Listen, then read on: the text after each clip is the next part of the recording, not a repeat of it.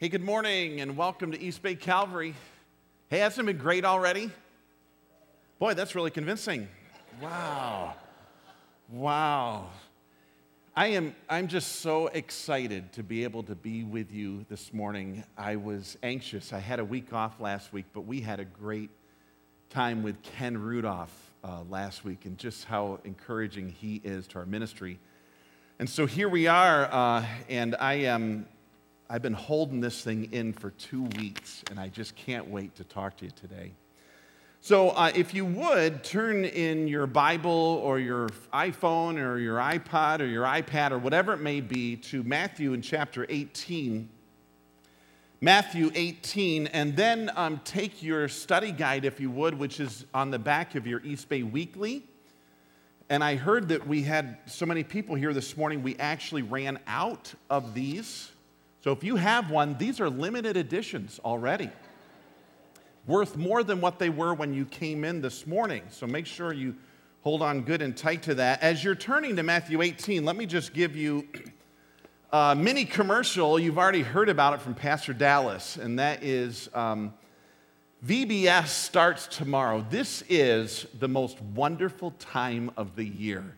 VBS week. It really is. It's exciting. And if you couldn't tell by all of what we have up here and in the foyer, and if you only came in this morning and walked in here or went up to the balcony, you need to take a moment at the end of our service and go downstairs and walk through downstairs. It is absolutely sensational. You've just got to see it. So don't just leave and go through the door. You need to go downstairs and see what they've done down there, like what they've done up here. It's really special.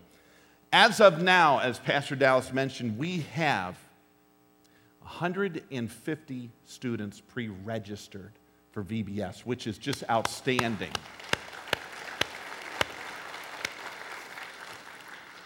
And then beyond that, this is the thing that does my pastor's heart really good. We have 80 volunteers, and that's absolutely fantastic. And I don't know if you'll ever fully experience how that makes a pastor feel about his people.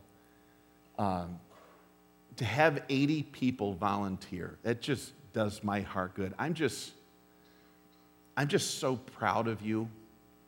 I just thank God for you. I really do love you. I really do. I just look at our ministry and I think either we have one of the most selfless and committed churches around, or we're just full of a lot of crazy people. But here's just a pre-thank you. Thank you for your help and your involvement in helping us get the gospel into the next generation. I'm just so thankful for you. So as you're turning to Matthew chapter 18, let me just share with you how it all starts out. First of all, the 12 disciples, the 12 guys who were being mentored by Jesus, came to him and asked a question. And here's their question right off the bat in verse 1. They asked this: so who's the greatest in the kingdom of heaven? Now, number one, that's really not a good question to start out with. And sadly, the disciples had asked this question numerous times of Jesus throughout their earthly ministry with him. Who is the greatest in the kingdom of heaven? And I think we know they weren't asking because they wanted to find out who that person is so they could go talk to him or pay homage to him. They were asking because they wanted to be the greatest in the kingdom of heaven. Whenever I hear that, they're thinking, who could everyone esteem in God's kingdom? Who's on top? Who's the one in charge? Who gets things the way that they want them? And who is the greatest? Whenever I hear the phrase the greatest, or I am the greatest, you know who I think of? Muhammad Ali.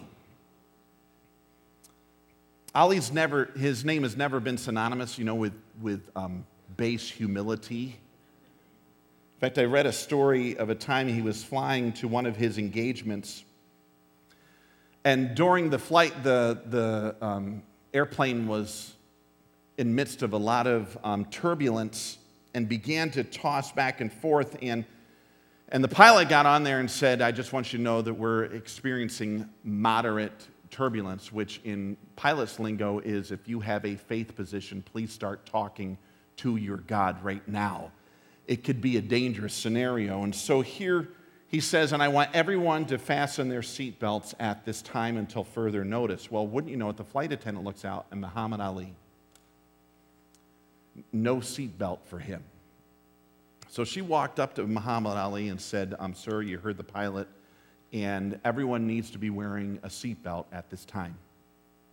And Muhammad Ali, just in typical fashion, just kind of big and bold, he says, Superman don't need no seatbelt. And the stewardess said, well, Superman don't need no airplane either. And he put it on.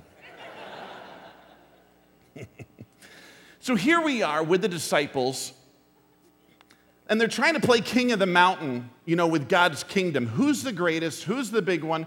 Who's the one on top? Who's the one in charge? Who's the one that gets it their way? Who is the top dog in God's kingdom? And I'm just telling you, this passage right here creates the most beautiful, riveting picture, and Jesus' response is just fantastic, and it forms our study for this morning. So I want to read, if you would, it's a little larger section in Matthew chapter 18, and it's verses 1 through 14. And I've been giving you a break the past number of Sundays where we haven't had you stand, but this is a little bit longer section, and just to get your blood flowing, to get things moving, would you just stand with me for a moment? You don't have to read this with me. I want to read it for you. And when I go through it, I want you to look at and figure out ways that Jesus identifies who's the greatest and how do they become great. So I'm going to read this, look at it, and figure out who's the greatest, how do they become great. Let me read this for you. It says, at that time, the disciples came to Jesus and asked, who then is the greatest in the kingdom of heaven? And he called a little child to him and placed the child among them. And he said, truly I tell you, unless you change and become like little children, you will never enter the kingdom of heaven. Therefore, whoever takes the lowly position of this child is the greatest in the kingdom of heaven. And whoever welcomes one such child in my name welcomes me. If anyone causes one of these little ones, those who believe in me, to stumble, it would be better for them to have a large millstone hung around their neck and to be drowned in the depths of the sea. Woe to the world because of the things that cause people to stumble. Such things must come, but woe to the person through whom they come. If your hand or foot causes you to stumble, cut it off and throw it away. It's better for you to enter life maimed or crippled than to have 2 hands or 2 feet and be thrown into the eternal fire. And if your eye causes you to stumble, gouge it out and throw it away. It's better for you to enter life with 1 eye than to have 2 eyes be thrown into the fire of hell. See that you do not despise one of these little ones. For I tell you that their angels in heaven always see the face of my Father in heaven. What do you think? If a man owns 100 sheep, one of them wanders away, will he not leave the 99 on the hills and go to look for the one that wandered off? And if he finds it, truly I tell you, he is happier about that one sheep than about the 99 that did not wander off. In the same way, your Father in heaven is not willing that any of these little ones should perish. Can I pray with you for a moment, and then we're going to jump into this. Father, what an important, compelling, and guiding discussion we have in front of us. And we've sung songs about your Spirit having its way here. And please do that in me and in every united heart throughout this room. We ask you, God, to lead us, guide us, grow us. We pray this in Jesus' name. Amen. Have a seat. We got some work to do. So who then is the greatest in the kingdom of heaven? The disciples asked. And Jesus, when they asked this question, pulls over this child and says, I want you to learn something from this child. And he mentions some life lessons that they just could not walk away from and not be impacted. Now, I don't know. I think that there's a difference in our understanding about children today and children back then. It's a little different today than it was back in Bible times. And in fact, today, children have a little more perceived value. Basically, in our day and age, certainly politicians look at kids and they see perceived value, and some of their mantra is, we need to leave the generation next for our children. We need to think about the next generation, or no child left behind. They throw out different things like that. Children will be at their signing ceremonies for bill signing and all these other things. Children have those kinds of impacts. They'll be there for photo ops. But back in Bible times, children really weren't very significant. Certainly, they had some importance for their parents or in their family, and especially a young male child would have had more significance back then to their family. But as far as publicly, children were kind of a nuisance. In fact, there was even some other situations in the Bible where the disciples saw children coming to Jesus. And they ended up saying, whoa, get back, get away from Jesus. There's this nuisance. Enough of this. You're just going to be a bother. And it ends up that that Jesus says to them, don't keep the little children from coming to me. That's what the kingdom of heaven is like. But we get a glimpse into, in Bible days, children did not have significant value to the community. It was more so just to the family. And so when Jesus asks the disciples, or he mentions to the disciples in answering their question, who's the greatest, and he pulls his child in, this doesn't smack us as much as it smacked them. This was a big deal for them to understand. The greatest is like this little one? Okay, grab your study guide. I want to give you your first answers here this morning. Who are the children Jesus referred to? Who are the children Jesus referred to? I want to give you three understandings from the context that tells us who Jesus is talking about, because that's going to set up the rest of our discussion. And if I didn't tell you earlier, today's a text message question day. And you see the text message number there it is. You'll see this here, and as questions come up for you in our discussion, go ahead and forward them to that number, and we're going to try to answer them a little bit later on in our time here this morning. Who are the children Jesus referred to? Number one, I'm going to give you the easiest one.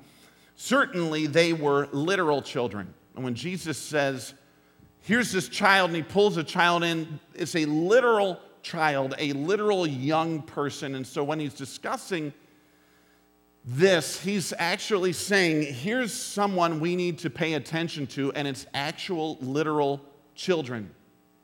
Here's number two. In application beyond literal children, he opens it up to children-like figures in the kingdom of heaven. And so number two, he would be talking about those with a greater potential to stumble. Notice verse 6. If anyone causes one of these little ones, those who believe in me. So here's someone who believes in Jesus, and they're little, they are newer, they are weaker in the faith, and there's a greater potential for them to stumble or fall away. So that's number two. So literal children, then potentially younger people in the faith. Here's number three. Those with a greater potential to veer or get lost, and that is verses 12 through 14, and he mentions, which of you having 100 sheep, if one goes away, doesn't leave the 99 and go after the one? And then verse 14 outlines it in the same way, your Father in heaven is not willing that any of these little ones. And so when Jesus looks at these kids, he's describing literal children.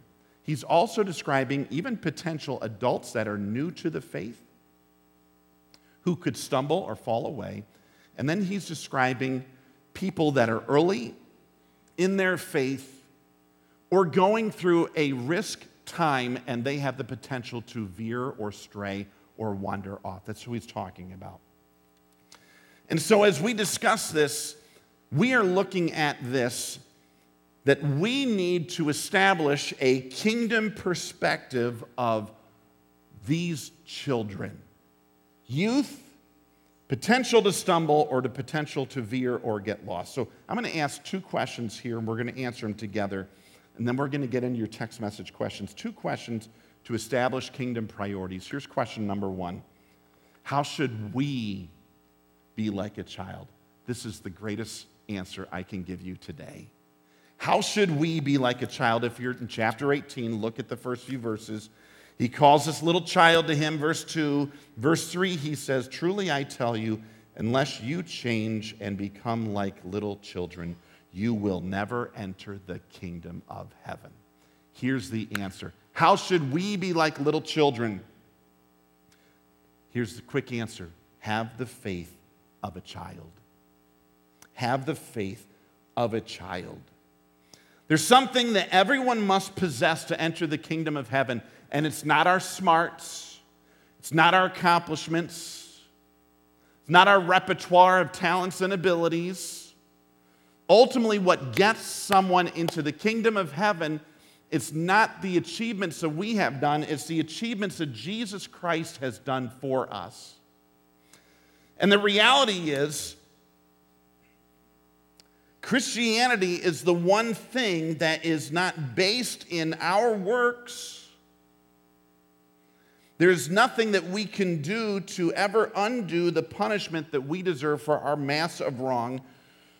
Rather, Christianity is not built on our works, it's built on the work of Jesus when he died on the cross. That was the accomplishment that bore the punishment for all of our sin. And here's how this works. It's actually extremely simple.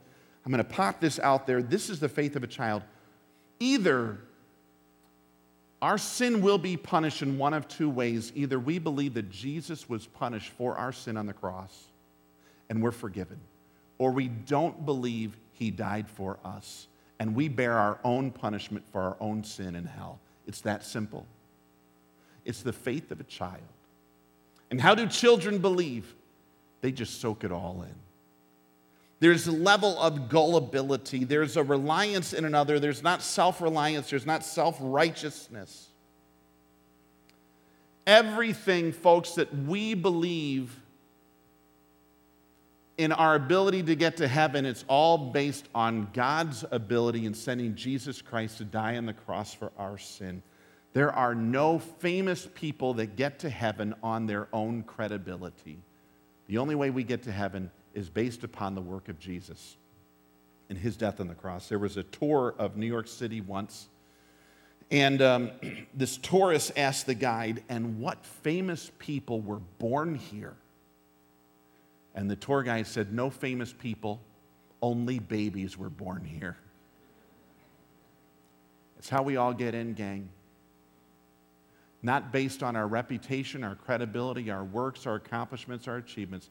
It's only exclusively based on the reality that Jesus Christ died on the cross for our sin.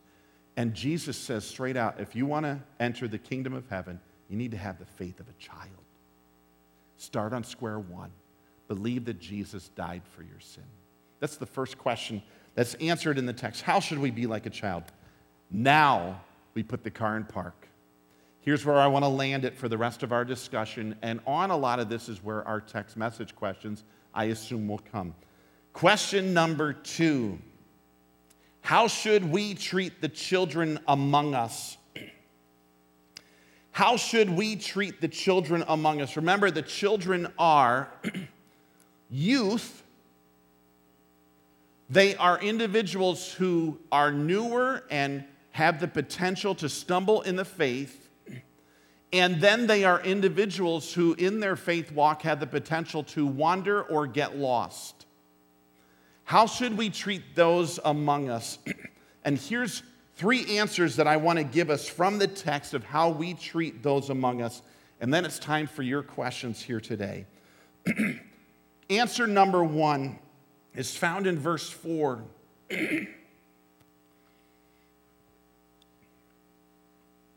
Therefore, whoever takes the lowly position of this child is the greatest in the kingdom of heaven. Whoever takes the lowly position of this child. So here's answer number one. How do we treat the children among us? And answer number one is accept an inferior position. That's your blank there. Accept an inferior position. Whoever takes the lowly position of this child. Literally, this means to voluntarily accept a lower rank. To be placed below others, to make one lowly. This isn't merely talking about a character trait of some sort of false humility where I talk about other people maybe being better than me. This is the reality that I make myself low and I make others bigger than me. That was a radical shift in their societal value system in Bible days. None of the disciples would have ever caught this one coming when they said, who's the greatest in the kingdom? And he says, you know what, the greatest one are the people that make themselves lower than the others and elevate the others. I'm sure the disciples were thinking, you mean the one who's the greatest doesn't get the recognition? You mean the one who's the greatest may not be the most visible? You know, the greatest may not be the focal point. You mean the greatest may not get their way? And Jesus says, exactly. You know, in reality, think about it. This is one of the poorest sales pitches to get someone to join your organization, isn't it? Become a committed Christian where you can be less important than the others. It just, what? Join Jesus' team where others get priority over you. And that's what the disciples are hearing. Why would I voluntarily, think about it, why would I voluntarily lower myself beneath the children, the weak, and the wanderers? I'm going to give you a really compelling reason. And it's in this passage right here. Philippians chapter 2, verses 6 through 8. You have that up there. Let's look at it for a moment. This is about as compelling as can be. Why do I accept an inferior position beneath the children, beneath the weak, beneath the wanderers? This is about Jesus in verses 6 through 8. It says, who being in very nature God, did not consider equality with God something to be used to his own advantage. Rather, he, Jesus, made himself nothing.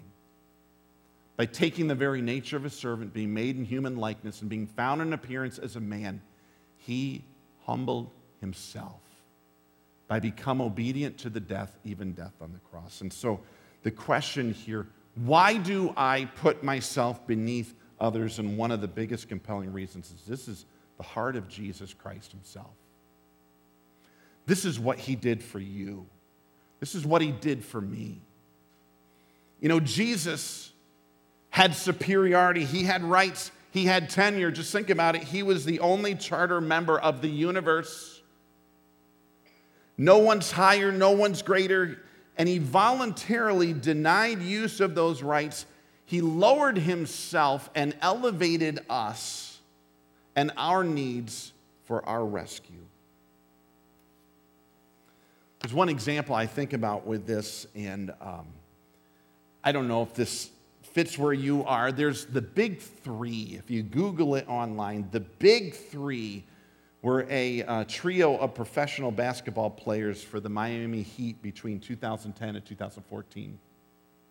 I'm not a huge NBA fan, but this is one thing that caught my attention. It consisted of LeBron James, Dwayne Wade, and Chris Bosh on the Miami Heat together for those 4 years. Catch this. After re-signing Dwayne Wade, who was originally with the team on the Miami Heat, the Heat then secured the signings of both Bosh and LeBron James in free agency and the trio led the Heat to the NBA Finals in each of those 4 seasons together, winning back-to-back championships in 2013 and 2012. And here's the big question. How in the world did the Miami Heat have the money to be able to sign Bosh and James when they already had superstar Wade on their team? And I don't know if you know the answer. I'm going to give it to you right now. How in the world did they have the money under the salary cap to sign them? Here's the answer. Dwayne Wade, the superstar for the Heat, their leading scorer, took an $18 million pay cut to be able to sign those 2 guys to the team. That's crazy. Now, before you start feeling sorry for him, his net worth is $93 million, okay? So let's just balance the whole thing. But you realize, why would he take an $18 million pay cut? You know what you hear today? I want to be the highest paid person at my position. I want to be the highest paid person in the NBA. I want to be at the lead of the salary chart. And you know what he did? He said, no. You know why he took an $18 million pay cut? He said, I want to win. I want to get the big trophy. I really want to be successful. And who cares if I'm the leading scorer, and who cares if I'm the leading paid guy? And you know, in all of his seasons with the Miami Heat, Dwayne Wade was never, although he was the highest scorer, he was never the highest paid player.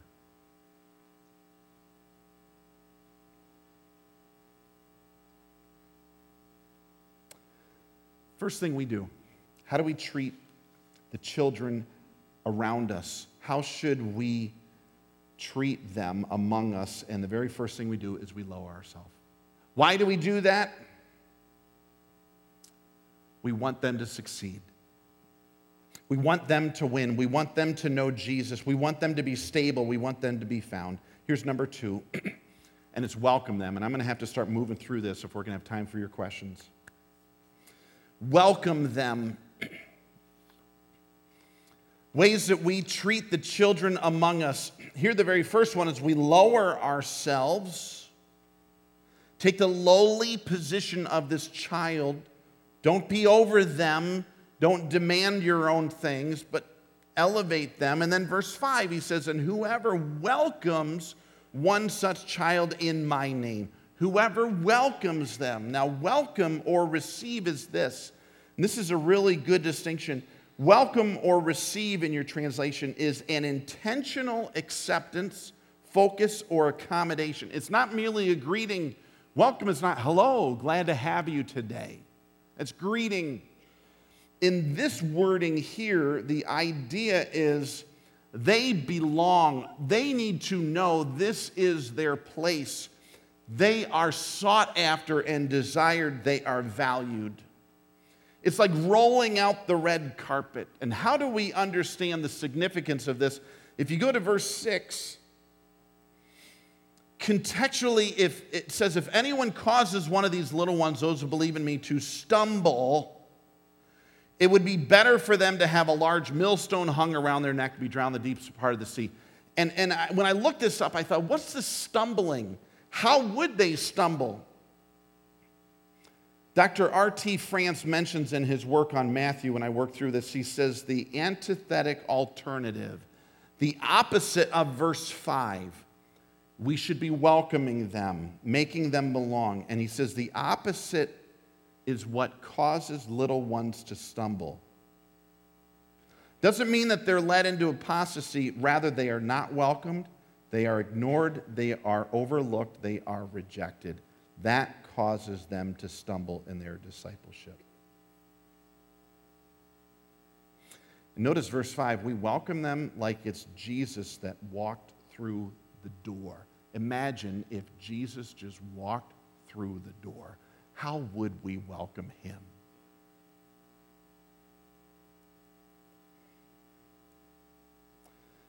When I was in my first ministry in Ohio, I was on a Sunday, and I was feeling particularly sick and was having some throat problems, and there was a doctor in there. I was familiar with him. I really didn't know him well. But someone alerted this doctor and said, Pastor Brian's not feeling good. Why don't you check up on him? So Dr. Billings came up to me and he said, what's going on? And I'm like, I'm feeling something in my throat and I don't know what it is. And he says, okay. He said, here's where my office is. And he mentioned that. He says, when you come in around 10, he says, I'll just squeeze you in. I thought, boy, that is nice of him. He says, just come on in. I'll have let the ladies up front know. You come on in and say this is who you are, and I'll just squeeze you in right around 10. So I did. I got in there. He invited me. I showed up. I'm like, this is a nice facility. This is a really nice office. And I got there, and I walked up to the desk, and the ladies were so friendly. And I said, I'm Brian Connor. They said, yeah, we were expecting you. And he said, just a couple minutes, the doctor will free out, and he'll come and get you. And I thought, isn't that great? And they said, why don't you just have a seat in the waiting room? And I turned around, I started walking in the waiting room. I started looking around, and there were 6 women in the waiting room. It was really interesting.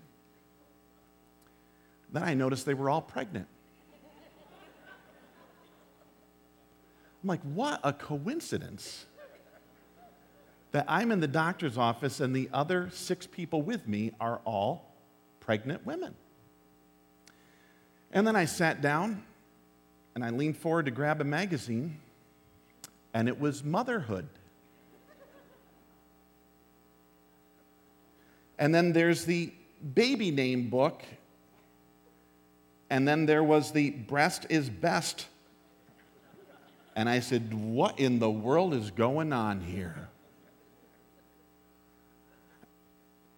And I went from feeling welcome to feeling extremely awkward. And all of these women, I realize now, are looking at me like there is a real problem. And then even worse, the nurse comes out and says, Brian, the doctor will see you now. And I'm walking in there like, this is really crazy. And he told me after he checked and I had strep throat, he says, you know what, come back anytime. I said, no, thank you. I never went back ever again. Because I realized welcome is more than a handshake, and it's more than, hi, we like you, and it's more than a nice facility. It's feeling that you belong. And so the text reaches out and it says, you know what? How we treat children, weak, and wanderers, they need to belong. They need to feel valued. They need to understand how significant they are and that we will lower ourselves to connect with them. Here's number 3, and then we're going to get to your questions. Here's number 3. Pursue them. Verse 12. What do you think if a man owns 100 sheep and one of them wanders away? Will he not leave the 99 on the hills and go to look for the one that wandered off? And if he finds it, truly I tell you, he's happier about that one sheep than about the 99 that did not wander off. In the same way, your Father in heaven is not willing that any of these little ones should perish. Pursue them. The word in verse 12, do not despise, or verse 10, see that you do not despise one of these little ones. It's not speaking of a hatred, like, oh, I just despise them, but rather to make one feel of no value by our lack of consideration or thought. You know, if a sheep wanders off and if the shepherd does not pursue it, the shepherd doesn't have to hate them for the sheep to feel despised. But their lack of pursuit shows it's of no true or of very little value. And so the idea Jesus is saying is we need to target these people. These people need to be in our crosshairs. They need to be a part of our passion. We need to be thinking about those who have the tendency to wander away, and we need to be in hot pursuit, not as a byproduct, just hoping that they will be a part of this place, but that we're behind them and we are going after them and we intentionally want them. We value them. I want to give you these 3 things and then your questions. So what do we do? I'm going to ask you something that I think is the biggest thing I'm ever going to ask of you in all my tenure here, and here's what it is. Sign up for second place. Sign up for second place. Intentionally embrace an inferior position. If you've been with Jesus and you don't have concern of stumbling or wandering, I just want to ask you, as I'm asking of myself, to say what Jesus said in verse 4. Take second place. Don't worry about yourself. Let's say stuff like, it's not about me. I'm not stumbling. I'm not wandering. I'm not youth. I'm fine. I'm a part of that 99. I'm with the fold. I'm not going anywhere. Let's look for the one. Let's pursue them. Let's welcome these. Let's make them understand they belong. They need Jesus. Desperately need him. So sign me up for second place. Here's number 2. Give them a sense of belonging. Give them a sense of belonging, like it was Jesus who was coming. Not merely a sense of greeting, not merely a howdy, a shake the hand, but that they belong here and they are valuable to us. And then number 3, pursue them. Pursue them. Intentionally target those most at risk. Target those most at risk. They need to be in the crosshairs. If we're part of the 99 and we're in the fold and we're huddled together, great. We're not the target as much. We need to think about those youth, those weak, and those wanderers and target them and say, you're important to us. We roll out the red carpet. This is not necessarily the most popular message to throw out when we realize we need to sign up for second place.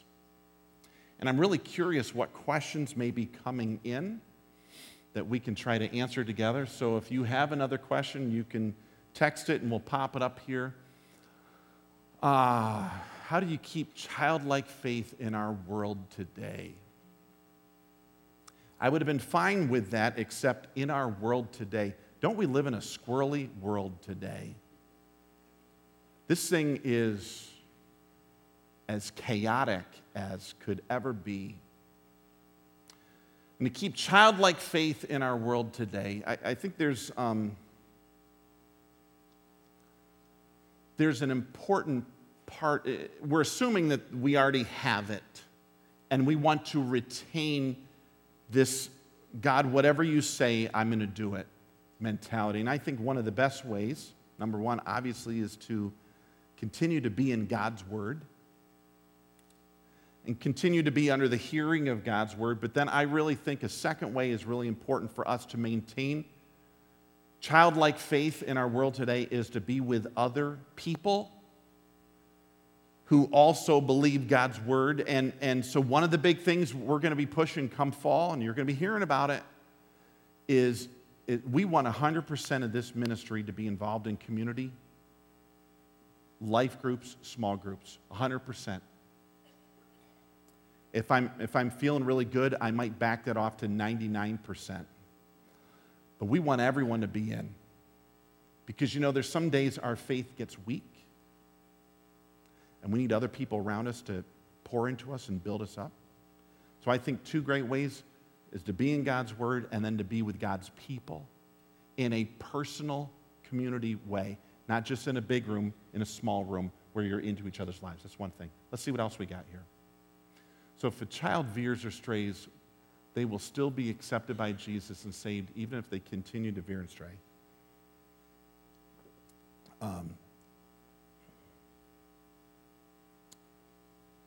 That's a loaded question. Whoever gave that one. But it's a good question. It comes down to this. I may be on the hot seat in a moment. I believe if someone truly believes that Jesus Christ died for them, genuinely, they're saved not by their work, they're saved by His. And His work doesn't change. And if someone genuinely puts their faith and trust in Christ, I believe once they have been made a child of His, they are always a child of His. Let me just say this as a caution, though. There are times when our children can recite our words and recite our prayers and say what we want them to say, and it's not truly, genuinely theirs. And I've heard some parents say, as they've seen their child go off and say, well, you know, once saved, always saved, so I know I'll see them in heaven even though they've completely left God. And sometimes I wonder in my head, but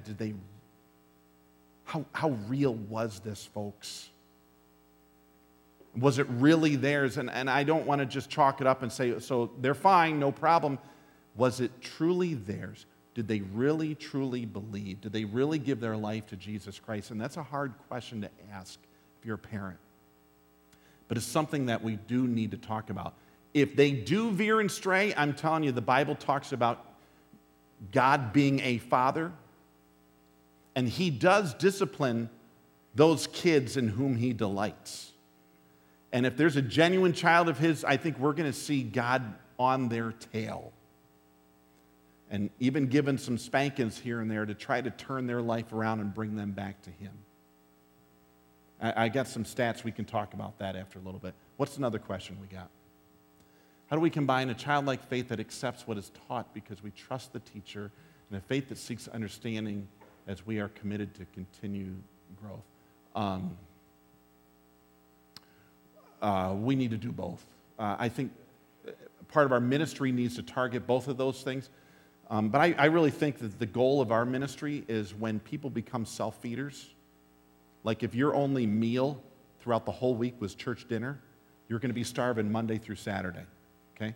So our desire here is that people are self-feeders, and this is something we're going to be talking about in the future.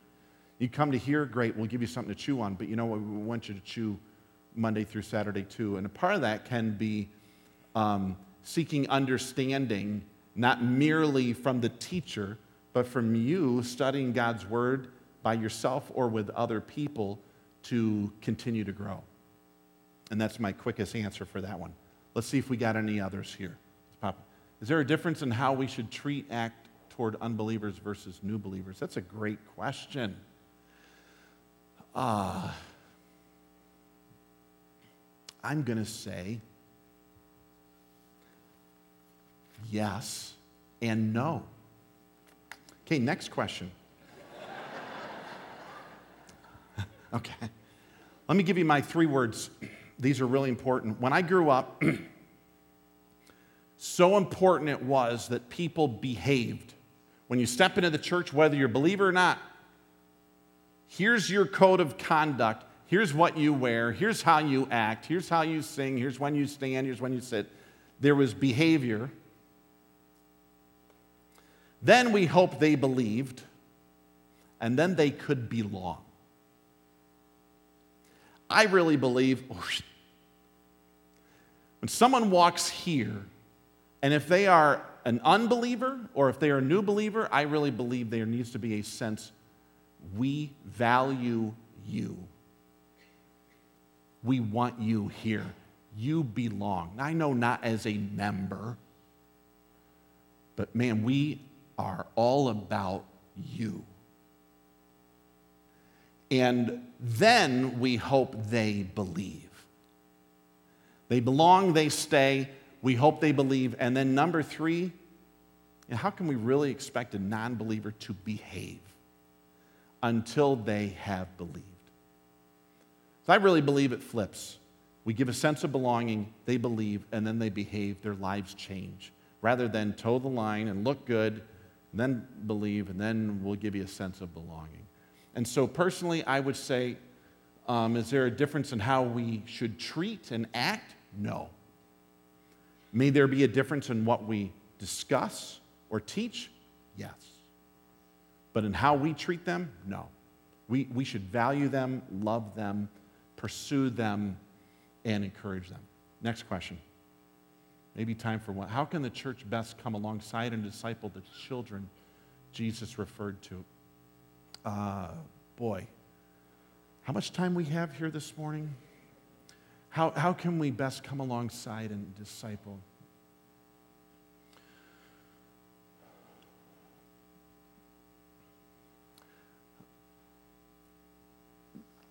There's two things in my mind that I think are critical for us moving forward.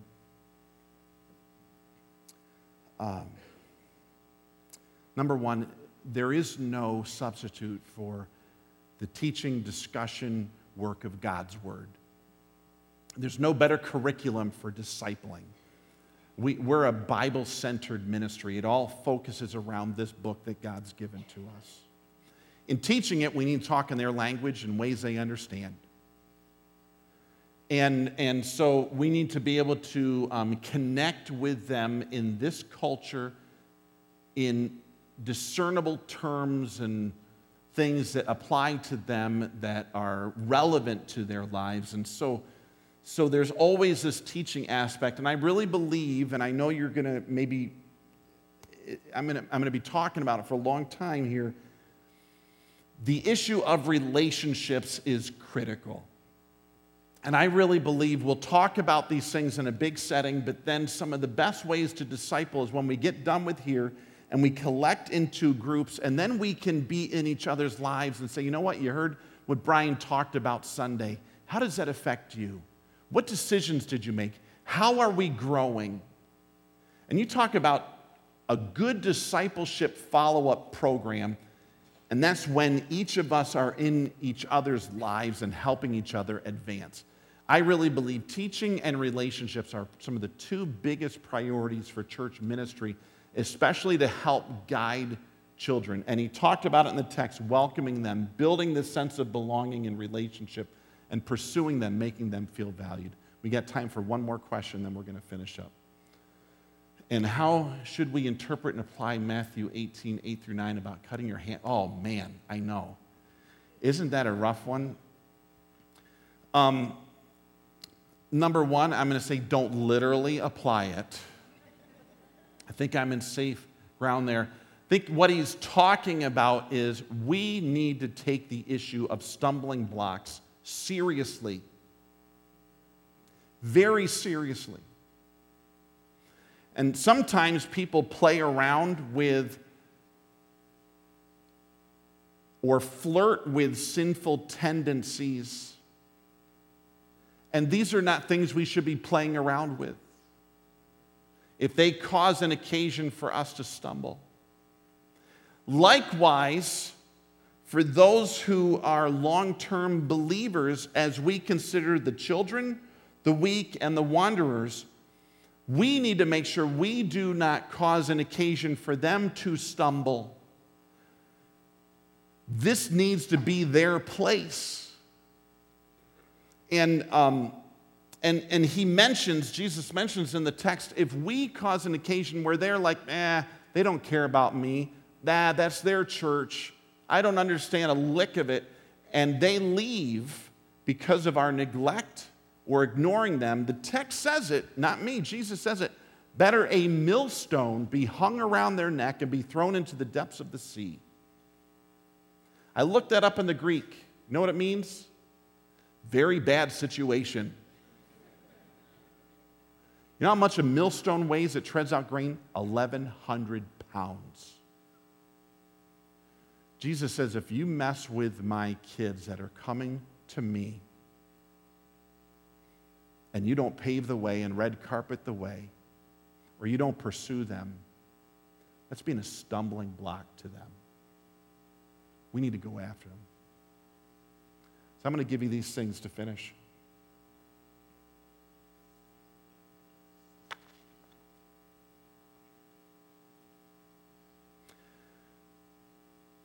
I'm as serious as a heart attack. every one of us, without exception, needs to sign up for second place.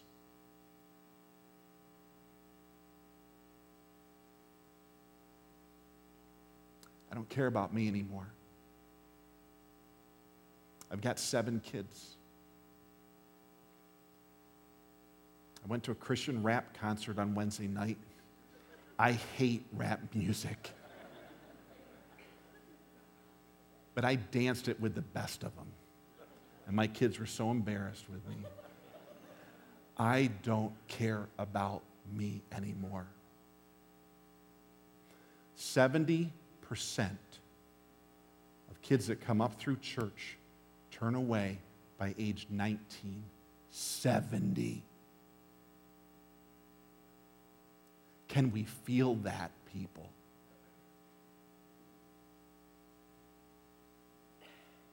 This is the most at-risk generation ever.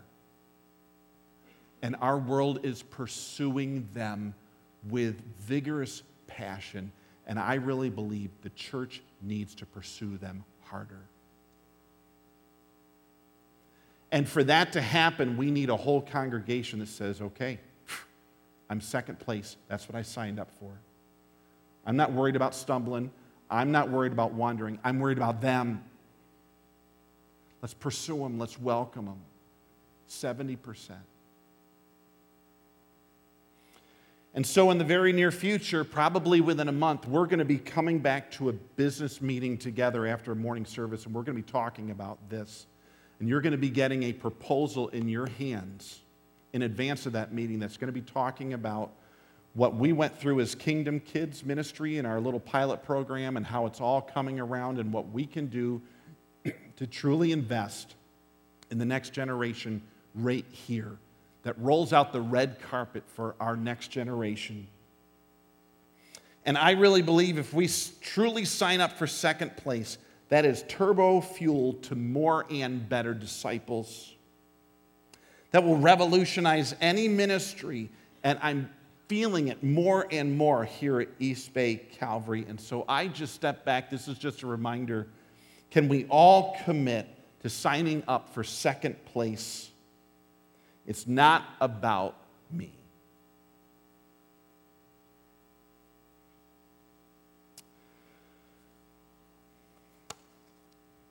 Lastly, and then we'll finish up. I've never had a situation, never, where a kid came to me and said, I'm so nervous because my grandparents are walking away from God. Never had it. 26 years in ministry. Never had a kid come up and say, oh, my grandma and grandpa, they're walking away from the Lord, and I'm so concerned. However, guess how many grandparents I've had come back to me? Guess how many parents I've had come back to me? And I really believe because of the great need, that's why Jesus says we need to look beyond ourselves. And you want to be great in God's kingdom?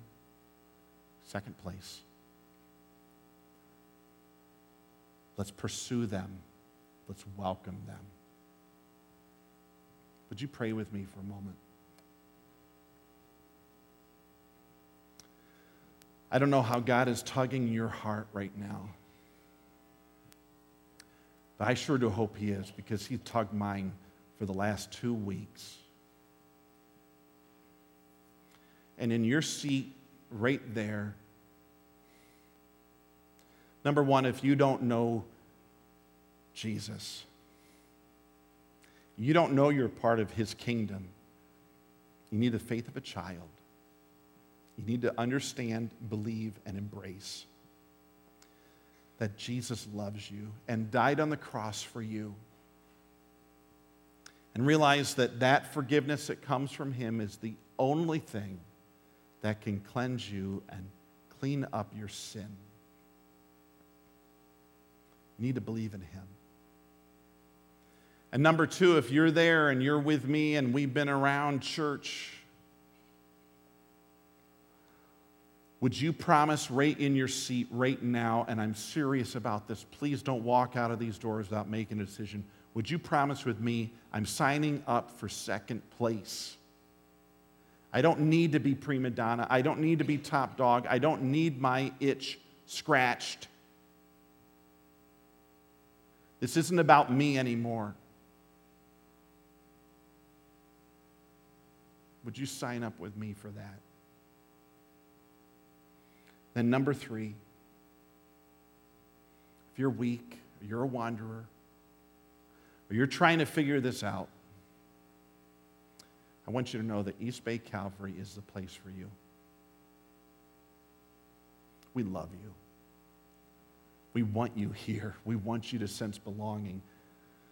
We want you to experience what we've been experiencing. In this prayer, would you talk to God? And make one of those decisions. And let's make this different here. Father, make this place, continue to grow it. Help us to have the heart of Jesus. And just to give of ourselves. Lord, I pray that you would use our humility and our personal sacrifice in whatever way it may be to make this a special place, a greenhouse, an incubator for those youth, those weak, and those wanderers. And God, as you grow us, I just exclaim all glory, honor, praise to you for what you've done. We pray this in the name of Jesus. Amen.